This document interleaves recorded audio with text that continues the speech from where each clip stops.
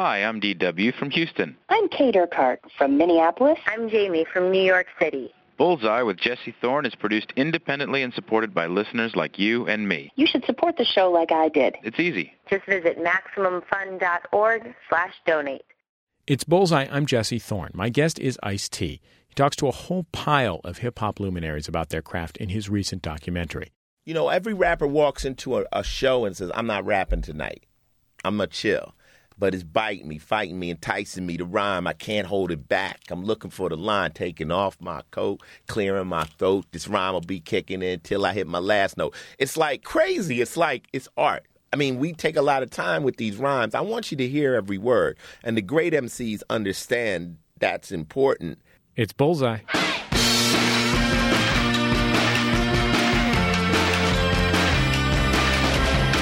This week, Ice-T interviews Snoop, Rakim, and a bunch of other famous rappers in his new documentary. So I just called all my friends about my address book. I said, look, I got an idea. I'm not going to ask you about money, cars, girls, beef, jewelry, none of that. I just want to ask you about the craft. Everybody's like, wow, nobody ever asks us those questions. I talked to Greta Gerwig, star of the new movie Lola Versus. If I can make people feel like you can look like a normal person and still be on screen, I think that's a good thing. And Aaron Freeman, formerly of the rock band Ween, on the song that changed his life. All that and more this week on Bullseye. Let's go.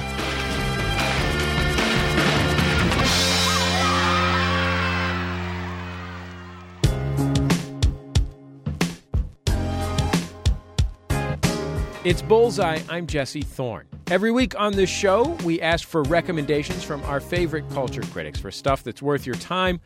This week, we're talking comic books with our comic book critics Brian Heater, comics columnist for BoingBoing.net, and Alex Zalbin of MTV Geek and the Comic Book Club Live. Hey, guys. Hey, Jesse. Hey, Jesse. Brian, I'm going to start with you and your recommendation, Skyscrapers of the Midwest by Joshua Cotter. Tell me a little bit about it.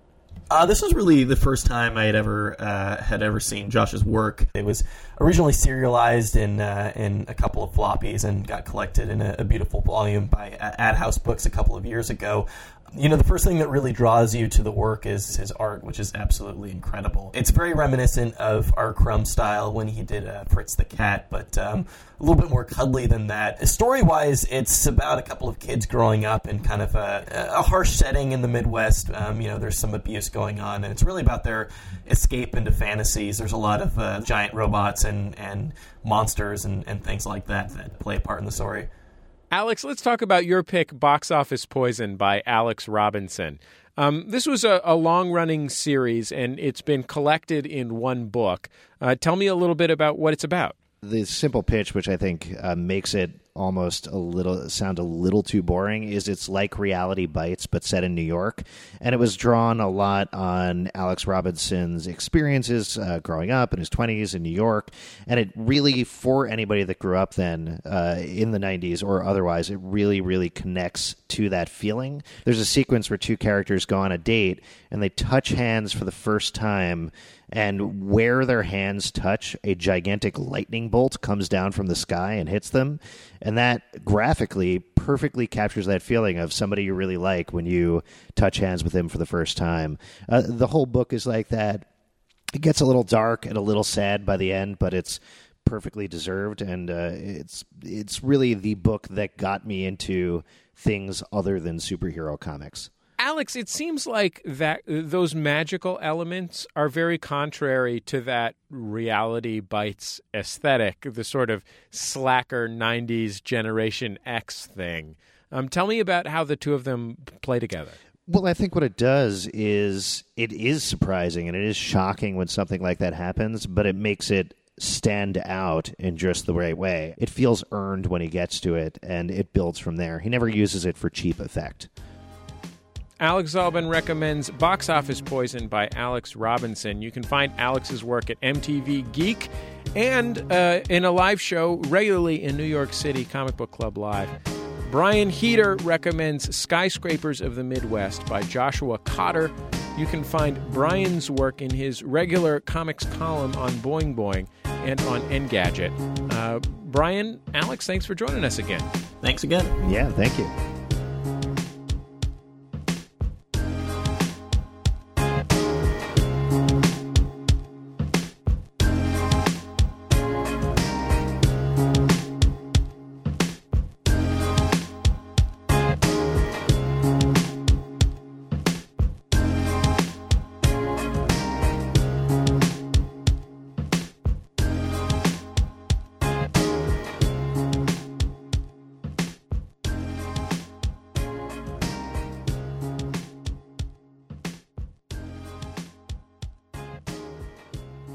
It's Bullseye. I'm Jesse Thorne. My guest is Ice-T.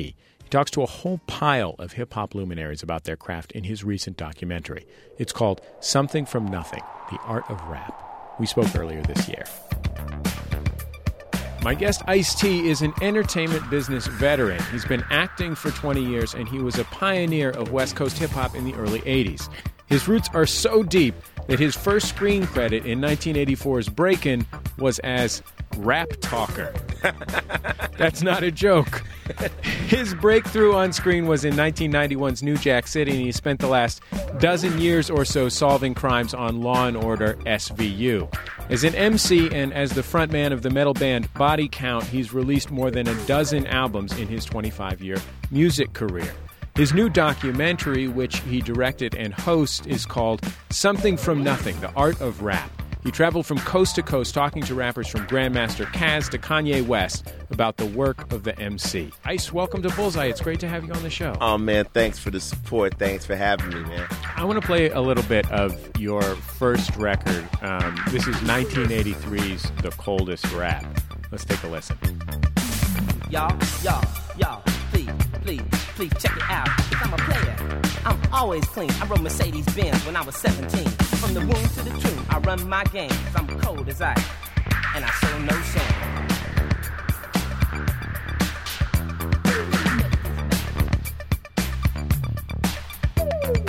Ladies say that I'm heaven sent. Close, I got more money than the U.S. Mint. I ride ragtop road with rocks on my hand. Maseratis and Mercedes-Benz. I have an ocean line, private jets.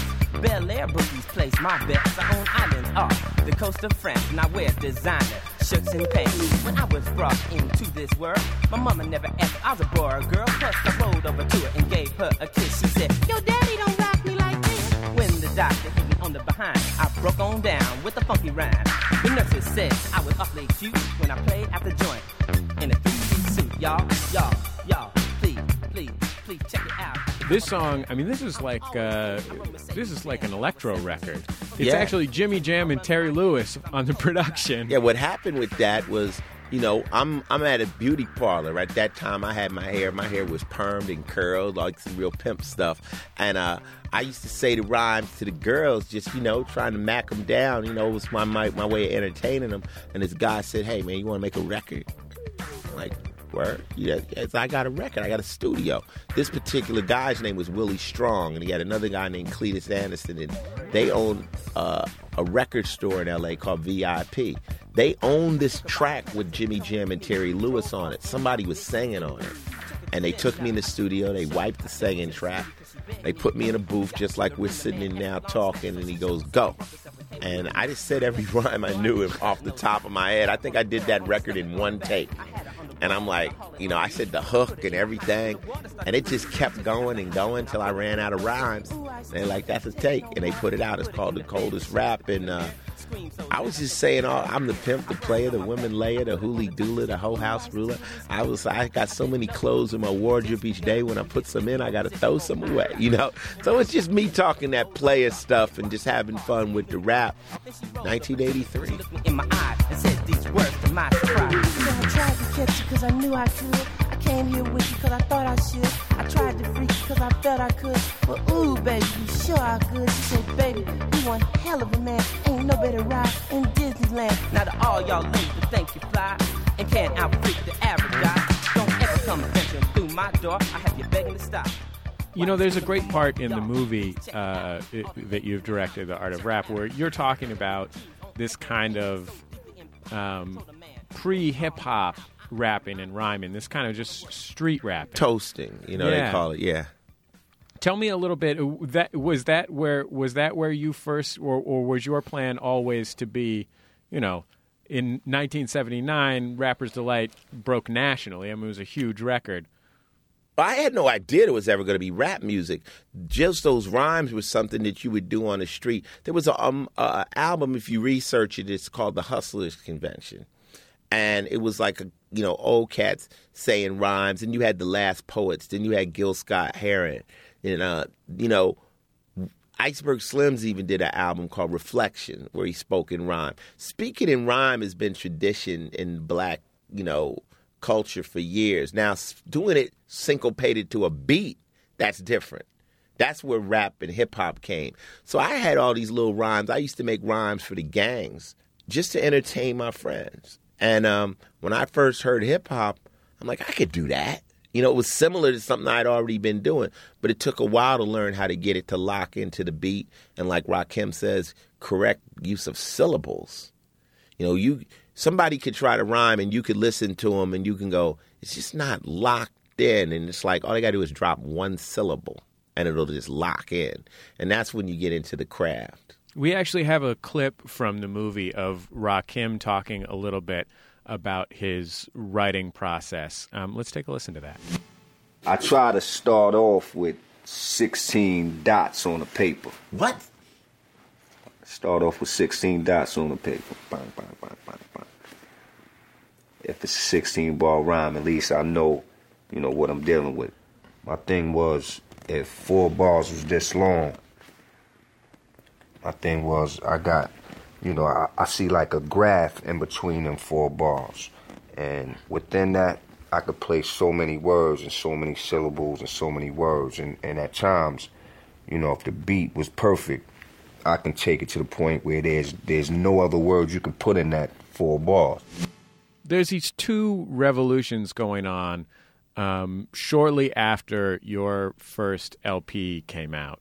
Right in this time, 86, 87, 88, 89.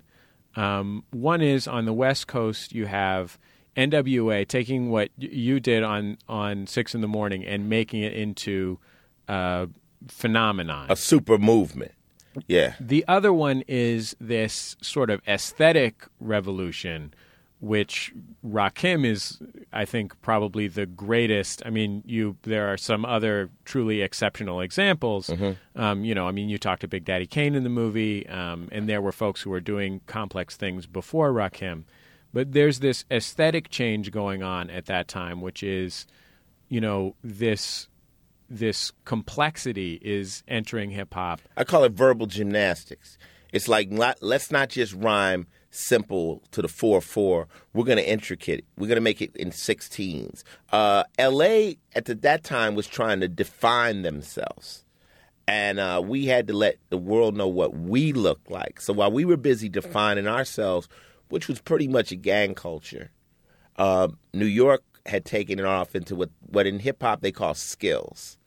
They're like, okay, anyone can rhyme 4/4, but do you have skills? Can you take it to the next level? So what I had to do is say, I'm not going to be able to have maybe that verbal complexity. I have to rhyme heavy. I have to make, like I said in A Mind Over Matter, it ain't really how much you say, it's what you say. I got no time on the mic to play. I have to take what I say and just make it heavy. So every single bar means something. And in Chuck D, I live off of his rhyme. I don't rhyme for the sake of riddling. So there's no riddles in my rhymes. Every single word means something. There's something really great that Chuck D says in the movie that I use, frankly, something that had never occurred to me. And Chuck D's style, for those who for some reason have never heard Public Enemy, is a sort of booming and proclamatory. He has one of the most powerful Here voices. it is. Whoa, okay. Yeah. And Chuck talks about the fact that he developed this style, and many of the MCs that went before him developed these sort of proclamatory, big booming styles, essentially because they were rapping on such lousy sound systems that in order to cut through the crappy sound, you just had to boom. Like, it had to be as clear as a bell and as powerful as a gunshot, or else it wasn't going to get heard. You don't know how many MCs I've trained to rap live. Like, I've taken people out on tour and I've like, look, I got to teach you how to rap live. The trick is, first off, you have to listen to the monitors. Secondly, you have to listen to your voice and how it's coming through that monitor and actually EQ your own voice to break that system. So if I got a very low voice like that and it sounds muggy, I might have to take my voice up to where it's going to cut. I work with Slayer, and Tommy from Slayer said one time, he said, well, if I can't hear what you're saying, how can I hear what you're saying? So you have to I mean, we take a lot of time with these rhymes. I want you to hear every word. And the great MCs understand that's important. These are like, if you even look at the paper, like it's thousands and thousands of words. I told somebody one day, I said, I take a Bruce Springsteen album. I could take all the words in that whole album, and that's one song for me. The amount of numbers of words I have to use to get one song done. It's Bullseye. I'm Jesse Thorne. My guest is the rapper and actor Ice-T. His recent documentary, Something from Nothing, The Art of Rap, is now out on DVD. I want to play a clip of a great freestyler who also has spent his career refining his use of language, and that's Eminem. This is him talking to you in Detroit about his writing process. What I love about rap is that it feels like it's puzzles to me. Like words are like puzzles and trying to figure out a puzzle and trying to figure out what word can go here. Like how can I take words and put them at the end of the sentence, but in between maybe make some words rhyme in between that rhyme and like sandwich them. Mm-hmm. You know what I'm saying? Like, so sandwich those words and try to make them rhyme inside of the phrase and then come back outside and try to rhyme with the word that I ended on the snare. Like I'm kind of real into the technical part of it.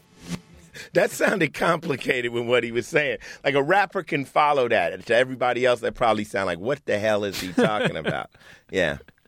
It must have been fun to go and talk to all of these people that you've known for probably most of these people are probably personal friends and acquaintances. No, everyone was. The only way I could do the movie was just call my friends. I had no ability to call. I didn't really want to call people I didn't know because I wanted the film to feel like a conversation. So I just called all my friends up out my address book. I said, look, I got an idea. I want to do a movie. I'm not going to ask you about money, cars, girls, beef, jewelry, none of that. I just want to ask you about the craft. Everybody's like, wow, nobody ever asked us those questions. So they were like, word, I just come through with the camera, get me. So now you got to hunt them down and chase them because all these guys are moving targets and stuff. So you're trying to get Dr. Dre, and he's like, show up at my crib at 3. And you show, and his man's like, yo, Dre had to pick his son up. He'll be back at 6. You get back at 6, and then somebody's like, yo, Dre says tomorrow at 9. Is that cool, Ice? And they're like, oh, my God, what are we going to do? I got a camera crew. Somebody goes, Be Real's on the phone. Okay, tell Be Real we're on our way. So we just running and gunning. And there's no rehearsal or anything. No one was prepped for the questions.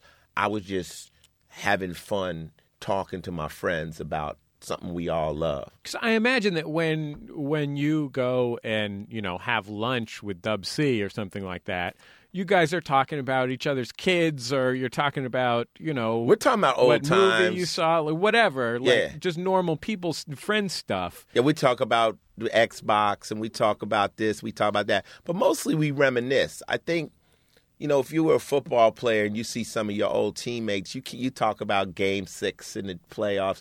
We all have so many inside stories. I remember I was with Dub C in Canada, and Coolio broke into a pawn shop, and stole like a guitar or something, And so I'm like responsible for them. They was like the mad circle, and I'm like responsible for them.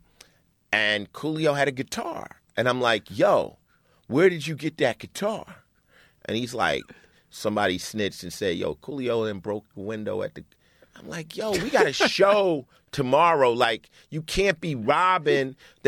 What if you get arrested tomorrow? You in Canada, dude. So it was like, there's so many of those stories. And I think one of the things about interviewing, like, I guess more classic MCs and people were in my area at a time when I was, out there on the road, you got humility. When you deal with a new MC, everything's on point. There's no mistakes. There's no problems. I can't, no, we don't have no mistakes. But when you get to somebody like Run, he can look back and it's just funny. You've already succeeded in what you want to do. You can kind of laugh at your life. After a break, I finally crack the case of whether Ice-T actually wrote a rap album for Mr. T in the early 1980s. It's Bullseye from MaximumFun.org and PRI. Public Radio International. If you've got burning opinions about Bullseye, come discuss them with other fans on our forum at forum.maximumfun.org. It's Bullseye. I'm Jesse Thorne. My guest, Ice-T, is the director and the host of the film Something from Nothing, The Art of Rap. We spoke earlier this year. I want to take a listen to Dougie Fresh talking a little bit about the rappers who went before him and inspired him. Can you, off the head, break out one of your favorite rhymes from any rapper, from any generation, from any time that you walk with that's just stuck in your head? I mean, for me, man, the three best MCs of all time is Melly Mel, Kool Moe Dee, and Grandmaster Caz. Right. Hands down. You got any as rhymes far off as the foundation. head? I know all they rhymes, so don't ask me that. Say one. Just say one. Say one. Kool Moe Dee said, I rhyme 100 miles an hour with lightning speed and power. Sweetest of the sweet, make an MC sour. Timber as a tower, because I'll devour any MC and I can prove it now or a little bit later. I mean, come on, I can keep going with That's this. right. But see, the funny thing is each one of their styles are very different. Like Moe Dee was technically extreme. I mean, like sharp. And then slickness and flavor was Caz. Melly Mel was spiritual. You ask all the guys in this movie, we don't see it from everyone, a question like that. Yeah. And I wonder what made you decide to ask that question, because hip-hop is for all of its virtues not typically a genre that's about talking about what you like about somebody else. Yeah, well, the trick with hip-hop, like when I talk to Snoop, hip-hop is a sport. The only music that's really, really close to a sport. You know, it starts off, my DJ's better than yours. I can out-rap you. I can out-dance you. My graffiti piece is better than you. It's very competitive. But we are all fans. You start off a fan. Before you start playing basketball, guess where you were? In the bleachers, watching Michael Jordan slam that ball, and you wanted to do it. You start off listening to rap. So we all are fans. Who defines a great MC for you? I mean, you know, to me, between Chuck D, I mean, there's great ones. Chuck D, KRS-One, Ice Cube. I guess a lot of people's favorite is Rakim. And Rakim was just so lyrically deep that it just made everybody kind of like, it wasn't just wordplay, it was like content. It was heavy, and his flow was impeccable. You say in the movie, when you're talking with him, that what was so amazing to you is that when you heard Rakim, it was like being transported to a different place, which is very different than what had been going on in hip-hop to that point, which was essentially either just talking about fun stuff, who's the best, whatever, or talking about this is the reality of here, this is where I'm from, this is describing my situation. Well, he also had the ability to hit emceeing dead on the head. Like, and Eric B. for president, I came in the door, I said it before, I never let the mic magnetize me no more. That means, you know, every rapper walks into a show and says, I'm not rapping tonight. I'm going to chill. But it's biting me, fighting me, enticing me to rhyme. I can't hold it back. I'm looking for the line, taking off my coat, clearing my throat. This rhyme will be kicking in until I hit my last note. It's like, and then like in Microphone Fiend, where he says, I was a fiend before I became a teen. I melted microphones instead of cones of ice cream, music orientated. So when hip-hop was originated, I did it like pieces of puzzles, complicated. I grabbed the mic and try to say yes, y'all. They try to take it and say that I'm too small. Cool, I don't get upset. I kick a hole in the speaker, pull the plug, then I jet. I mean, it's like crazy. It's like, it's art. I could take another rapper and he could rap 10 times as long as what I just did and never say anything as fly as that. So that's why it's like, it's not really how much you say, it's what you say. It's Bullseye. I'm Jesse Thorne. My guest, Ice-T, is the director and the host of the film Something from Nothing, The Art of Rap. I want to play a clip of Nas talking about hip-hop. I think Nas has this really passionate answer to this question that you asked everyone. Let's hear it. Why do you think rap isn't respected? Threatening. We're not supposed to be thinking like this. We're not supposed to be talking like this. What are we doing proud of how we talking with this broken English? How the are we making poetry out of this broken English? Why are you guys bringing street conversation to the mainstream world? Stay in your place. Stay out of there. I don't like looking at you. Fix your pants. Fix your hat. Y'all supposed to stay in the gutter. Get out of here. What are you doing invading my home? Why are my kids liking your music? What's going on? I don't like you. I don't like you. That's all they're saying. And we know it. So that's why I'm proud to wear my a little sag. I mean, I'm a grown man now. I don't have no business wearing saggy jeans.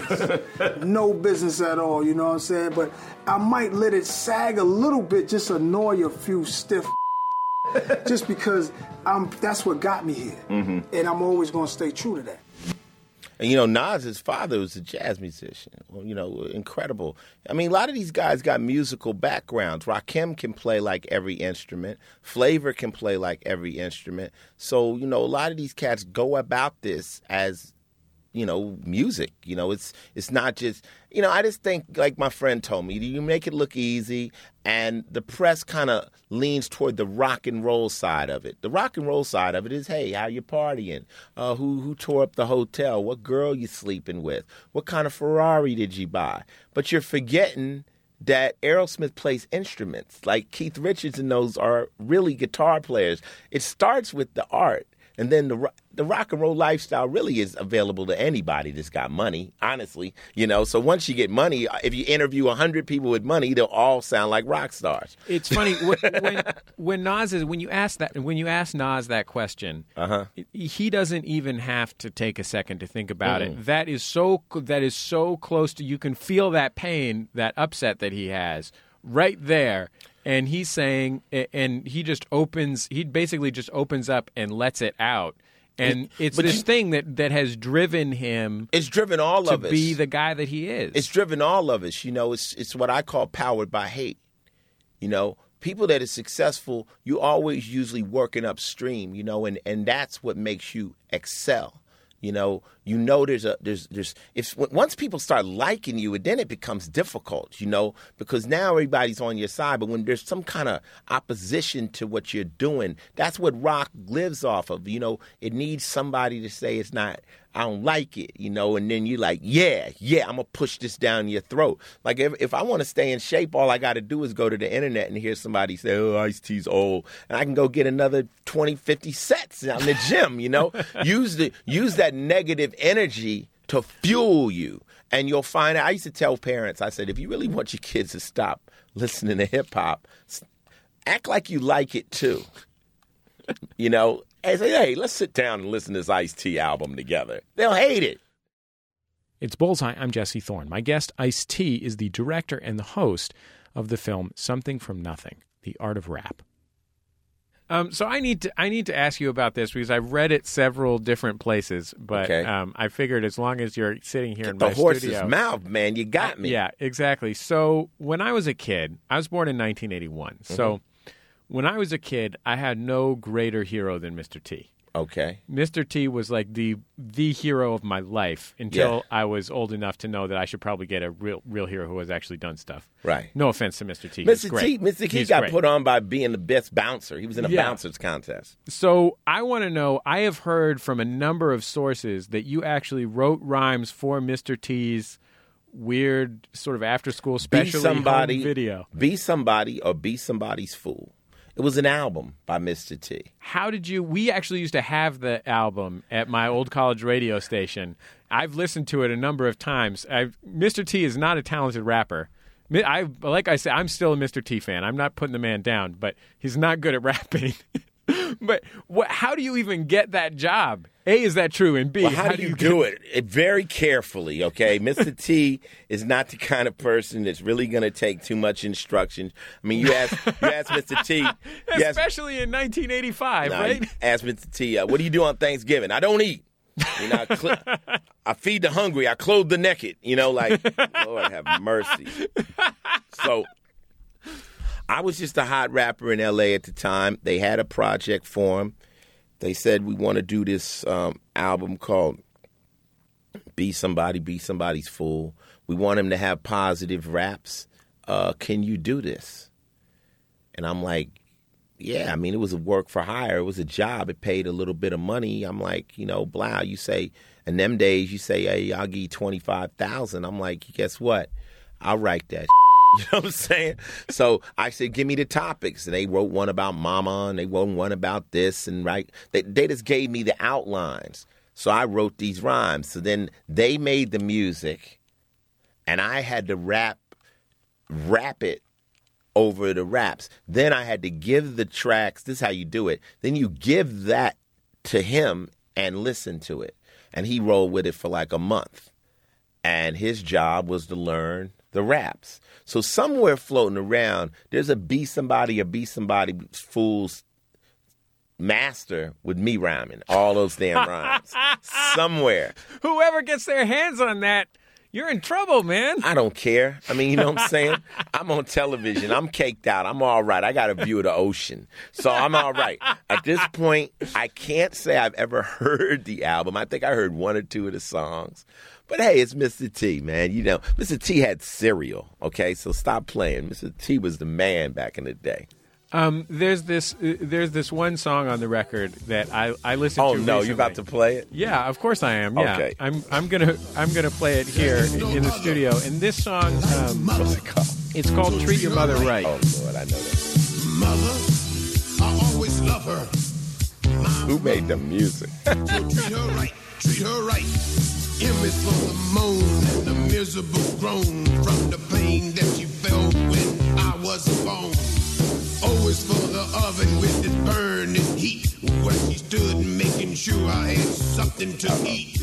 I guess I spelt out mother for him, you know? My temperature when I wasn't feeling right. H is for the hard-earned money she spent to keep clothes on my back and try to pay the rent. It's kind of super lyrical. I kind of like it. You know what it is, man? I was young. Mr. T was the man. I was kind of like happy to be able to do it for him. But rap can do a lot of things, where you can rap about yourself, you can rap commercials, you can rap a lot of different things. It's a vocal delivery. That's the one thing I try to tell people. Rap is a vocal delivery. Hip-hop is the culture. So you take a new pop singer like Keisha, and she's singing, rapping, woke up the morning feeling like P. Diddy. She's not hip-hop. She's just rapping. Anybody can rap. Like they say, Big Daddy Kane, if Dr. Zeus was a rapper, if you rhyme cat with hat, you're a rapper, So, but being part of the culture means you know a little bit more about where it came from. Ice-T is the director, executive producer, and host of the documentary Something from Nothing, The Art of Rap. It's available on DVD now, and you can find it online at theartofrap.com.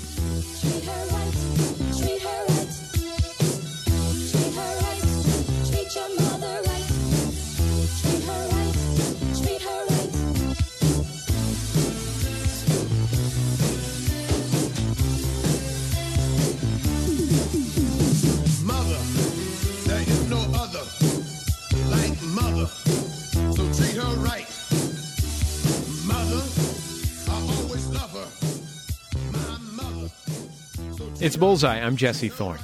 In the 80s, Aaron Freeman took on the identity of Gene Ween and co-founded the experimental rock band Ween. The group spawned an underground following obsessed with its live performances, diverse musical influences, and what they call brownness. There's a lot of change in Freeman's musical world this year. In May, the thumb-nosing alternative rocker released a solo album of cover songs by the 60s songwriter Rod McEwen. Your smile as it widens on your face is like a child running off across the hill. And I love your smile. Music has been at the center of a lot of the big shifts in Freeman's life. In fact, he says there's one song that inspired him to become a musician in the first place. No Woman, No Cry. Yeah, the Bob Marley song. Like a lot of us, he grew up hearing it just about everywhere, but later in life, he realized the kind of impact it actually had on him.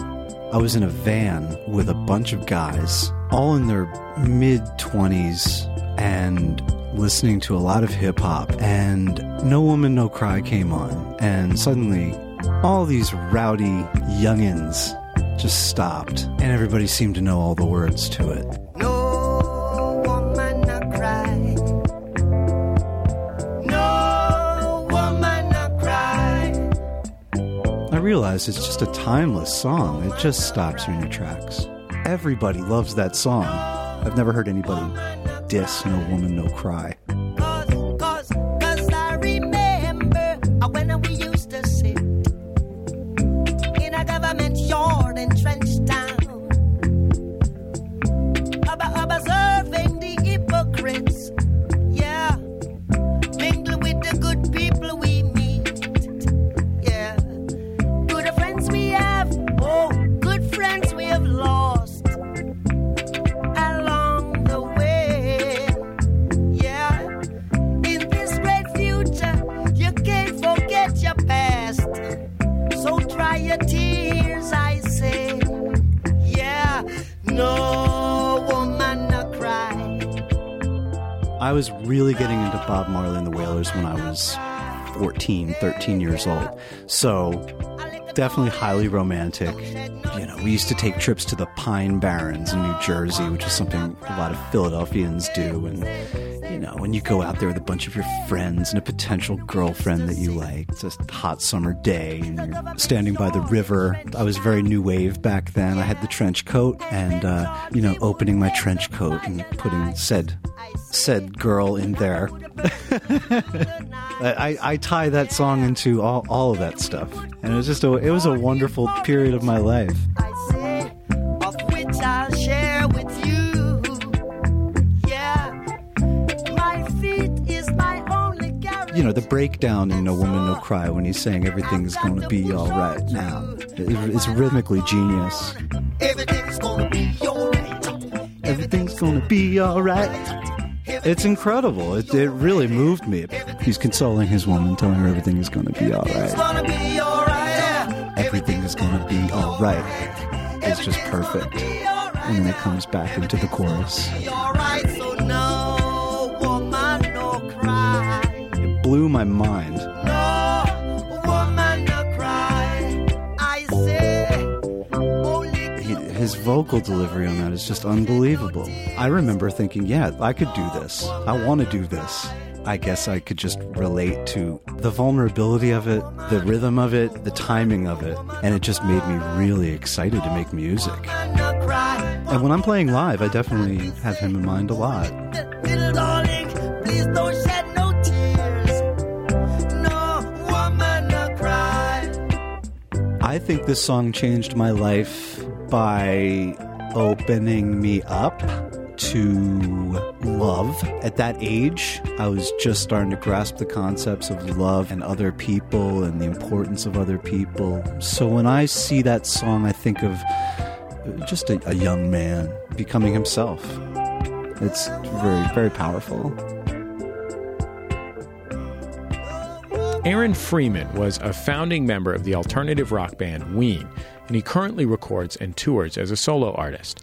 His most recent album, Marvelous Clouds, covers songs by the 60s songwriter Rod McEwen. After a break, my interview with unlikely starlet Greta Gerwig. If I can make people feel like you can look like a normal person and still be on screen, I think that's a good thing. It's Bullseye from MaximumFun.org and PRI, Public Radio International. Bullseye is supported in part by Ask Metafilter. Thousands of life's little questions answered online at ask.metafilter.com. It's Bullseye. I'm Jesse Thorne. Greta Gerwig was planning a career as a writer when her boyfriend asked her if he could use tapes of her real voicemail messages to him in a movie. They had a fight about it, but she agreed. And soon she was a leading lady in the micro-budgeted film movement that became known as Mumblecore. The big success of the tiny film Hannah Takes the Stairs made her reputation, and her easy on-screen style translated comfortably to bigger indies like Greenberg and even studio films like Arthur and No Strings Attached. This year she had 3 big indie films, Whit Stillman's Damsels in Distress, Woody Allen's To Rome with Love, and most recently Daryl Ween and Zoe Lister-Jones's Lola Versus. In Lola Versus, she plays a 30-ish woman whose perfect life, a gorgeous artist fiancé, a rent-controlled loft, farmer's market vegetable stir-fries, falls apart. She alienates friends and lovers as she struggles to figure out who she is without the definition of a relationship. Here's Gerwig commiserating with her best friend, played by the film's co-writer Zoe Lister-Jones, after her fiancé breaks off their engagement. Luke is my partner in crime. He's the person I want to wake up with and I want to go to bed with. He's the whole reason I went back to school to get my PhD, and now I can't even afford to do that without splitting the bills. That is not true. You can still go to school. You just go work at your mom's restaurant part-time like you did after we graduated. What are we going to do about our friends? How are we supposed to split them up? I mean, you don't really have that many friends. That's true. Except for Henry. Henry is a mutual friend. Honestly, Lo, this is good. You know, you met Luke your junior year abroad. I mean, you were a baby. You need to be on your own again. You've never been with anyone else. That's not good for character. No, look at me. Being single builds character. We spoke earlier this year. Greta, welcome to Bullseye. It's great to have you on the show. Hi, thank you. I wanted to ask you about Sacramento, where you're from. Oh, I love talking about Sacramento. That's awesome, because that's totally what I'm about to ask you about. Okay, cool. I'm from the Bay Area, and I went to University of California College. And wait, which one? Santa Cruz. Santa Cruz. Oh, well, very cool. Oh, thank you. It was kind of cool. No, super cool. I mean, Santa Cruz is like beautiful and laid back, and I don't know. There's lots of communes. You've described some things that are very accurate about Santa Cruz. None of them are things that are traditionally associated with being cool, but they are nice things about Santa Cruz. I'm not really the best arbiter of coolness, but there was totally a guy who would always bring almond butter everywhere that I knew. That sounds totally normal to me and awesome. I stayed at a commune there where they had decided that they weren't going to use any currency. Everything was based on bartering, and they would try to barter with the electric company, which doesn't really work. The electric company does not need any of their services. Well, I mean, I think the problem with that is that you get into trouble when you're trying to barter with the electric company, and then the guy, comes in the door and gives the status report on his bartering efforts with the phone company. Right. It's big. There are many problems with not using currency because it's pretty much the only thing that everyone on Earth has agreed on makes life much better. But it's up to Santa Cruz to really try. Well, I grew up in the Bay Area, and so spent some time as a kid in Sacramento, but mostly it was doing things like going on school trips where you get to sit in the lieutenant governor's chair and things like that. Sure. Yeah. And so all I know about Sacramento is from friends from college who mostly complained about it. Yeah. I mean, it's not a bustling, exciting city the way San Francisco or Los Angeles or Chicago, New York are, but it is. It does have its own thing going on. I love Sacramento. I did, I went to college in New York, and I am staying in the big city, but it's got the population's really, I don't know. They're excited about the arts in an interesting way because they don't have the funding or the infrastructure that San Francisco has a great ballet company and opera, and they have the SF MoMA. But Sacramento is invested in the arts in a very grassroots, very people do it as a hobby kind of way. There's lots and lots of community theater in Sacramento where people who are professionals in other fields will use their downtime to act in plays and musicals, which was actually such a cool thing for me as a kid because I got to do a lot of it. And I went to a play almost every weekend in Sacramento. It was sometimes like a children's version of Waiting for Godot, but it was always really fun. It's interesting, too, because, Sacramento's a reasonably cosmopolitan place.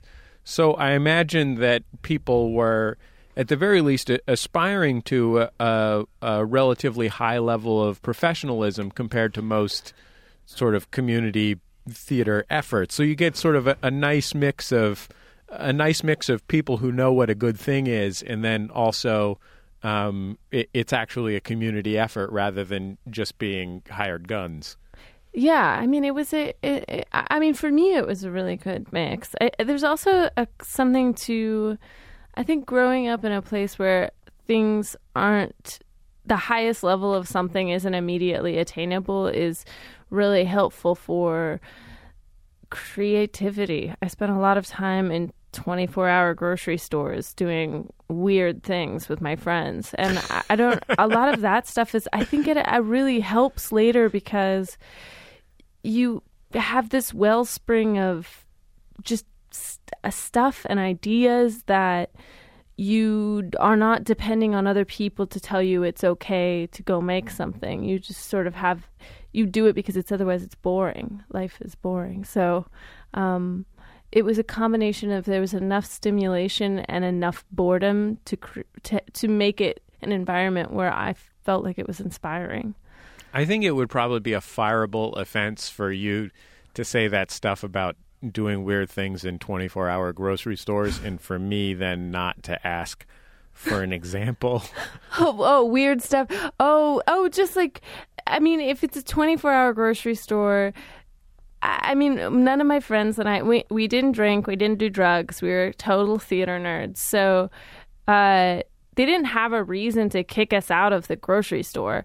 We would just get in those carts that you push around and push each other around. We'd reorganize the shelves sometimes, which they'd get annoyed with us about. But we do it artistically and nicely. It was just a place to go hang out and look at products mostly. But nothing truly destructive or anything like that. I am drawn to the idea of reorganizing the products in the grocery store nicely. Well, yeah, it was part of it. We could or facing all, I don't know, we'd face all the labels a different direction for some reason. I mean, I don't know, we did a lot of stuff like that. We also did a lot of stuff like just late at night walking around looking for things to do. We used to bumper sticker cars. We thought we were revolutionaries, so we made a bunch of bumper stickers about doing my part to destroy the environment, and we used to put them on SUVs. And that was our big, we really thought we were Che Guevara. I once went into a bookstore, one of my favorite bookstores, Mm-hmm. Adobe Books in San Francisco, right near where I grew up. And and they had reorganized the entire bookstore. It's a used bookstore by color. Mm-hmm. Yeah, that's awesome. And it was totally amazing. But just profoundly disconcerting. It's also baffling. One of my friends she organizes all of her books by color. She still does that, and it's impossible to find anything. In what world would I remember that this book I need has an orange spine? I think if I remember that would be the sign that I'm crazy. Well, that was what was so cruel about it, because I think the sort of the idea behind it is, who goes into a used bookstore with the idea that they're going to buy this one particular book? But on this one day, my wife had decided she was going to read Anna Karenina, and so we had actually gone into a used bookstore with the plan to buy a specific book, and had found that we had to go up to the counter and say, "Do you happen to know what color Anna Karenina is?" Oh no, that's the only time they've ever gotten asked that question. It's you and someone with synesthesia who's asking that question. Do you know what Anna Karenina tastes like? Yeah, exactly. I get the impression that you had a childhood that was jam-packed with activities. Yeah, I did. My mom was very good at getting me to whatever I was interested in. It was a lot of stuff. I was interested in a lot of stuff, and I had a lot of energy. So it was. When I was young, it was a lot of dance, but it wasn't just the standard tap, jazz, ballet. Like, I took hula dancing. I took Native American tribal dancing. I took hip hop. I took African dancing. I really went for it. I think it was wonderful for me. And I think it was, my mom in part was trying to make up for her childhood, which she felt like no one really had encouraged certain parts of her. So I had a fully lessened childhood. You were like you were a very serious ballet dancer at one point, right? I was. I really loved it. I wanted to do it for my life. I was never very capable of doing things halfway or doing things as a hobby. Ever since I can remember, I've always wanted to do something professionally or in a real way, and something that seems kind of inaccessible. Something like a lot of little girls say, I want to be a ballerina, but I would have done it had I not been stopped from doing it. And I think I would have done it in some capacity. I don't know that I would have been, in New York City Ballet, but I would have figured it out somehow. And I think I've just always been a person who I wish I was a little bit more capable of doing something as a hobby or just because I enjoyed it. But I have this horrible... some combination of being passionate and competitive, which leads me to throw myself into things like ballet wholeheartedly and really mean it. Ballet is a really intense thing to be into when you're the age that the sort of age of reckoning of ballet, I guess, is like when you're 12, 13, 14, if you're a girl. Yeah, that was mine. That was my age of reckoning. And, in contrast to, even other forms of dance to some extent, but, most other artistic pursuits, ballet is something where you could be, you could even be talented, like have natural talent, and the drive and will to succeed, and just have some thing about your body not be the right thing about, like, sort of like being a gymnast and growing too tall. Yeah, I think to Americans who don't like tracking their children, it seems cruel. But I remember reading about when I was obsessed with ballet. It was in Russia when in the former Soviet Union, when they had nationally supported arts, and in England, where they have the Royal Ballet School, and any country that supports dance in a sort of institutionalized way, they look at children when they're about 5 and 6 and look at their bodies and look at their parents and test all these things and their turnout and their rotation and their flexibility, and they just weed children out based on genetics and based on natural gifts. And that seems so cruel to us. Like, they wouldn't get the chance even if they really loved it. But in some ways it prevents a lot of heartbreak, because the reality is, if your body isn't right, there's almost nothing you can do. Your body's just not right. And of course, some of the children who are accepted still don't have the right body, but it's a way to kind of guard against that. What was the situation for you? Well, I had sort of a combination of I got very tall very fast, and I always knew I didn't have great turnout was part of it. And it also looked like I was not going to have the perfect body, like I wasn't going to have the perfect tiny ballerina body. But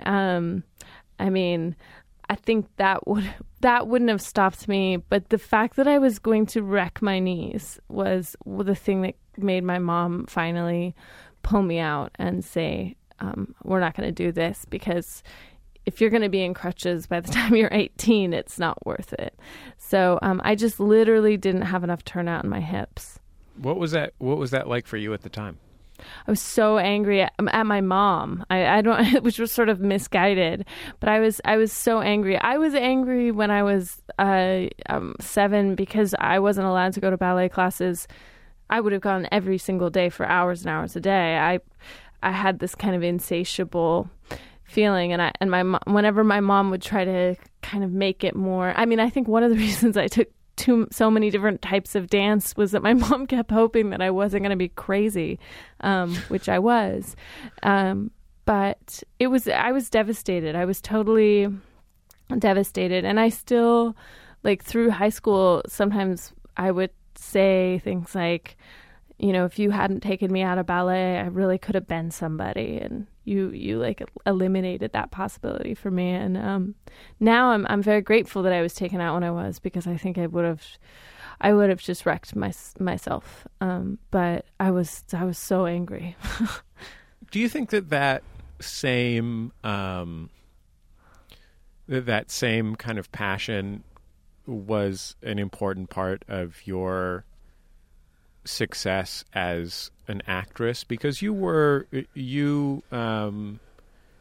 went from 0 to 60, or, you know, from 10 or 15 to 60, from someone who was vaguely considering the possibility of being an actress to being a full-time actress within a narrow space. You must have really thrown yourself into it wholeheartedly. I did. I think that there, in some ways, is a bit of a mythology that I have participated in making, but that there's an idea of me that, like, I never acted, and that's not quite true. Like, I acted a lot in high school, and I wanted to go to acting school, actually, coming out of high school. But I did, when I was in school at Barnard, I was very lucky because there were professors from Juilliard who were actually teaching at Barnard, professors in acting and in playwriting. And I took acting, but I fell in love with writing, and I think that became the biggest part of my life.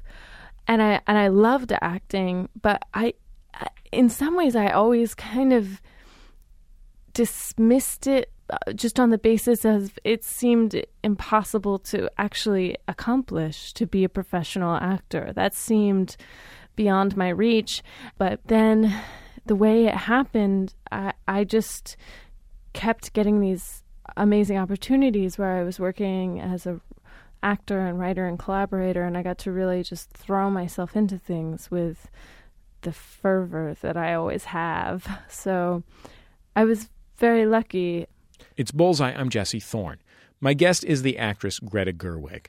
This year she had 3 big indie films: Whit Stillman's Damsels in Distress, Woody Allen's To Rome with Love, and most recently Daryl Ween and Zoe Lister-Jones's Lola Versus. In this clip from the movie, Lola and her mom, played by Deborah Winger, talk about unreasonable expectations in relationships. Hey, remember how much I loved Cinderella as a kid? What a sick kid. It's a classic. It's what messes little girls up, because we all get obsessed with shoes, and then we think that some guy is going to come put them on our feet. That is a man's job. I actually thought I was living in a fairy tale, and that Luke's shoe fit me perfectly. I guess no shoe's a perfect fit, especially when you have slightly irregular feet. Right. Well, you got to find your own style, baby. Are you telling me to go shoe shopping? I want to ask you a sort of an odd question. I think that Sure. I think that one of your great gifts as an actress is that you have a very, very natural feeling on screen, which is a tough thing to have. But I think that combined with the fact that you made your name playing in this series of films in this genre that were often about young people trying to find themselves in relationships, would lead people to think that you are that person that you played in these movies to one extent or other, in a way that they wouldn't with if it was Edward Norton or something like that, someone whose performance is more of a show. Oh yeah, people think I'm these people all the time. It's funny too. It changes based on, it's these subtle shifts of who people think I am. I think after I did Hannah, I experienced that people thought I was sort of a selfish narcissist. And then after I did Greenberg, I think people thought I was very sweet, but a kind of a doormat and willing to take a lot of abuse. And it's funny. I mean, I would say more than anything else, it changes the way men at parties relate to me. It's weird. It's like based on what I've done. If they've seen it, they kind of think, oh, well, I'm a secret angry man, so that girl is going to love this because they think that I'm that girl. And I'm like, oh, no. I've become more at ease with the fact that, you know, there is just a level on which, like, whatever it is I'm doing in my acting, people think that they know me and they're sure that that person I'm playing is me. And I think ultimately that's fine. I don't intend to do that. I think it's just something that happens. One of the things that I really liked about Lola Versus and thought was really interesting was that it has a lot of the trappings of a romantic comedy. I mean, it has kind of the aesthetics of a romantic comedy. It has, you know, Zoe Lister-Jones, who co-wrote the movie. It plays a kind of classic quippy best friend and does a heck of a job of it. She's hilarious in the movie. Mm-hmm. And it is, you know, a lady who has a sort of catastrophic fall apart at the beginning and goes through a series of romantic misadventures. Right. But it's a story about it's sort of rather unexpectedly a story about getting to know oneself and dealing with yourself rather than the external thing of getting into the right relationship and having that make you right. Right. Which I think is really unusual in any movie, but especially a movie, especially a movie that centers around a lady. Yeah, I think it's incredibly rare. I think that's one of the reasons I really liked the script. When I started reading it, I had a feeling that I knew where it was going based on rom-com tropes. And then pretty quickly I realized it was going to be going in a different direction. And when it ended the way that it did, I was so satisfied by it. And I was so happy that they went there and they did that. And it's a lot of weight on your shoulders. I mean, it's certainly the film in your career that is most about your character on screen. Mm-hmm. I mean, this is you're the top line in this without a doubt. Was that kind of scary? It was so scary. It's so scary still. Going into it, there was a lot of worries. Is she going to be unlikable? Are people going to just not like this character and not like this girl or think she's too arrogant at the beginning? And I actually was, luckily enough, was able to put a lot of that out of my mind. I think, in a certain way, I think I always veer towards just trying to make it as truthful and as grounded as I can. And I really don't worry about how likable I am or do I look good. Those are two things that I think I just can't get that interested in. Can I ask you one thing about the looking good part of that? Yeah. I was talking to one of my colleagues here in the office, and I said to her, "Oh, what do you think about Greta Gerwig?" And I thought, and she said, "Oh, she's great." And I said, "Well, what do you think is really distinctive about her? What should I talk to her about?" And she said, "Oh, how sometimes in her movies she looks kind of ugly." And I said, "What do you mean by that?" Because I have to say, I'm a straight guy, and I can with authority say that you're a very pretty lady. And and she said, "Well, I mean, she said, well, she just doesn't always look, sometimes she looks like a human being.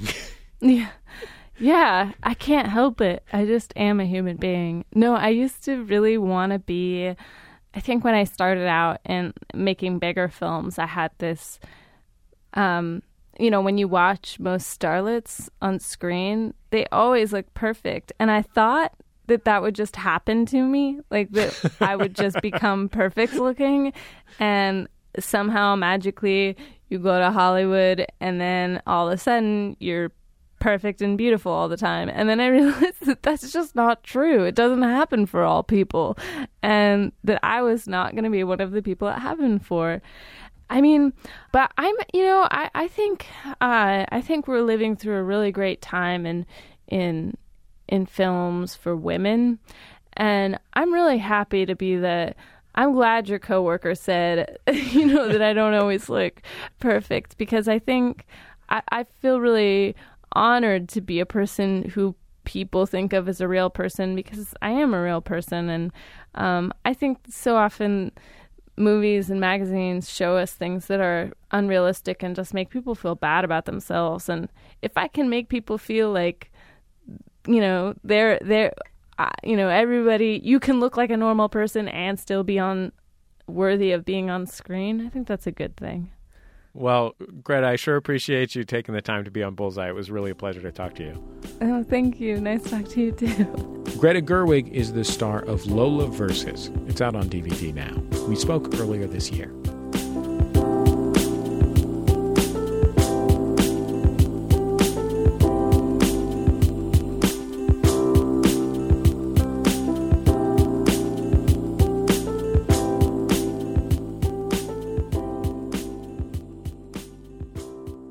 It's Bullseye. I'm Jesse Thorne. Every week we close the show with a recommendation from yours truly. It's called The Outshot. Hey, you know what I love? Jokes. We're living in a golden age of comedy based on perfectly constructed, awkward situations, and that's great too. But a lot of the time, I don't want perfectly awkward situations. I want jokes, and then I want some more jokes. And look, if they're rooted in character and situation, that's great. But what I want is that click of the puzzle that comes from a joke. If it's stupid or clever or high-minded or low-minded, I just want that thing that fits together perfectly and gives me that jolt of laugh chemicals in my brain, my joke brain. I want to live in a world where laughing is the absolute most important thing, or at least visit that world once in a while, which I'm pretty sure is why for much of my life, my favorite filmmaker was Mel Brooks, and my favorite movie was History of the World Part 1. Look, Mel Brooks has made better movies. Most people prefer Blazing Saddles or Young Frankenstein. And as an adult, I can see that there are a lot of holes in History of the World Part 1. It's just that it is so fun. Some of the jokes are so stupid that you almost can't believe they're really in a movie. Those ones are my favorite ones. Like when the two French aristocrat guys are riding together in the carriage. Oh, but with this long trip and this exhausting conversation, I'm famished. Benez? Yes? Do we have any of those delicious raisins left? You ate yours. These are mine. Au contraire. They are mine. I paid for them. Hand them over. Au contraire. I paid for them. These are mine. Don't be saucy with me, Bernays. I mean, that is dumb.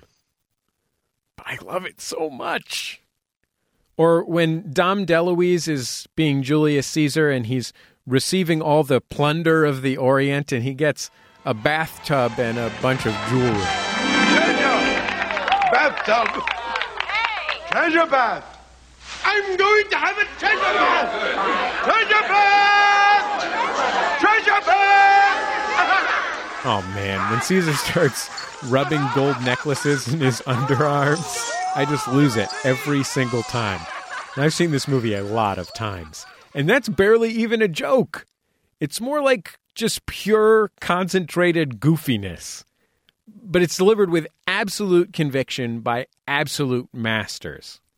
When Torquemada, the Grand Inquisitor of the Spanish Inquisition, as portrayed by celebrity Jewish person Mel Brooks, leads the Inquisitors in song, with the imprisoned Jews singing backup, oh, it's just over for me. We should have more of that in the world. And that's my outshot. The Inquisition, let's begin. The Inquisition, look out, Sam. We have a mission to convert the Jews.